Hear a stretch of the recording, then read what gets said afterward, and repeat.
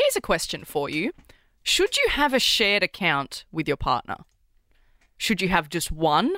Should you have multiple shared accounts? Are we talking bank accounts? Bank accounts, yes. Or emails. No, it's bank accounts. Okay, got it. So just a silly joke, Belle. I'm in the current situation where I've just moved into a shared purchased house with my boyfriend. Yep. We're just boyfriend, girlfriend at this stage, but we have purchased this house together. So it's a pretty huge step for us. Thing is now, so we've been together for 2 years. Thing is now, we're starting to discuss, okay, well, shared account for the mortgage. Do we just have a whole shared account where we put everything in? Absolutely everything. Who keeps what separate? Do we just, put it all in the one basket? Ben, you're married, expecting a child. What's your current situation with shared bank accounts? All in the same basket.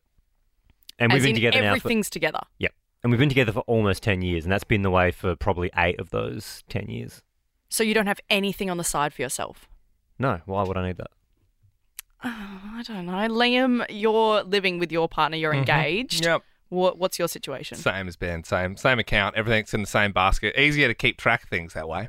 So do your pay from work, as both of you, does that go directly straight to the shared account? Yes. And her pay goes in as well. And it's all the same thing. And then you can sort of easy to keep across it there. It keeps us honest. I mean, I definitely less fast food. I use cash if I do. I'm not an idiot.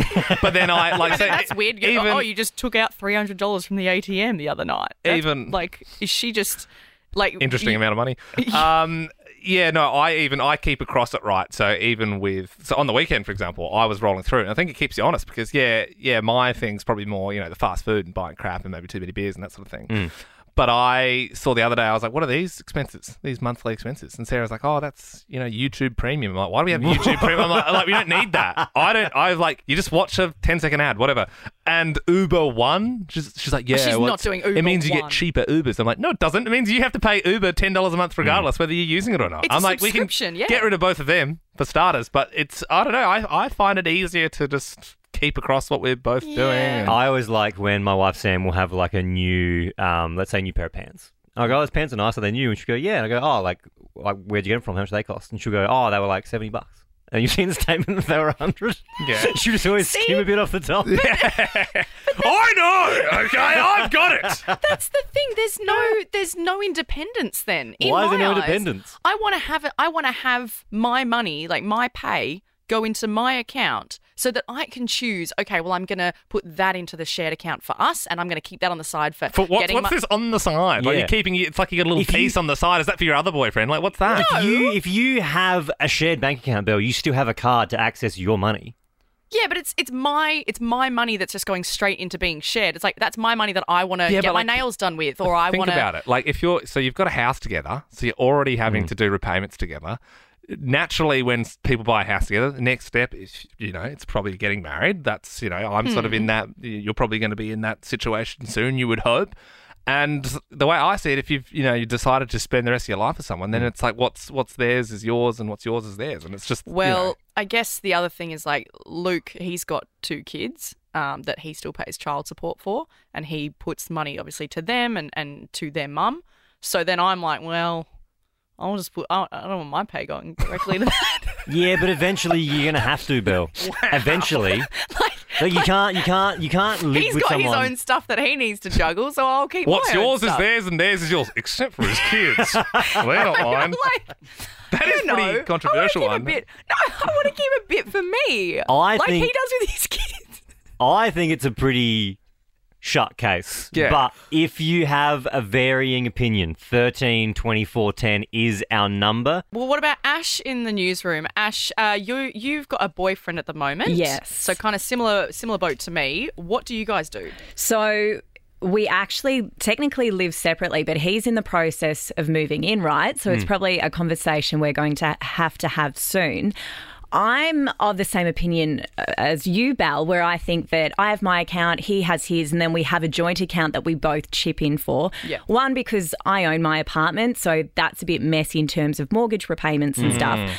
But 2, I also think it's important sometimes more so women to have a bit of financial independence. So I don't know, I've seen situations where women haven't been able to get out of a scenario because they're kind of tied so financially to a person and maybe couldn't make it on their own, if that makes sense. Mm-hmm. Yeah. So, then what happens, Ash, then if let's fast forward, let's say best case scenario, we fast forward, it's 8 years in the future, you're happily married, you've got a kid on the way, you have to then go on maternity leave, therefore the money stops coming in, then what happens? Yeah, look, that's a great point. I mean, I would hope that by having my own account for so long, I would have. I'm a bit of a squirrel and saver. Like, I'm hoping I would have put stuff on the side to have that rainy day account.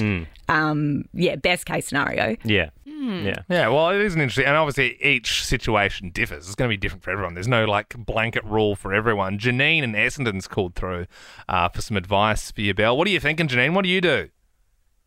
I'm the general manager of a lingerie and swimwear company, and I'm just on my way to work. The traffic's insane, so it's great to have you guys to chat to. Thank you. My advice, as a woman who went into a situation with stepchildren and all of that, was 100% have a separate account. And after listening to some of the other advice, I do agree that if you set up a joint account for all of your bills and mortgages and bits and pieces to come from, but then have a separate amount so that you have that independence. You've got to have a little private slush fund. It's, presents, it's all of those little things that you need to be able to do. And, a good pair of shoes every now and then. Yeah, treat yourself. So what about when you, sorry, Belle, what about when you go out for dinner? Who pays for dinner? We used to take turns, and so, and that was sort of so that you could still sort of keep that date night and, and have the whole, I'll pay. Yeah. Yeah, absolutely. To still have that little independence and appreciate the wages aren't necessarily always balanced.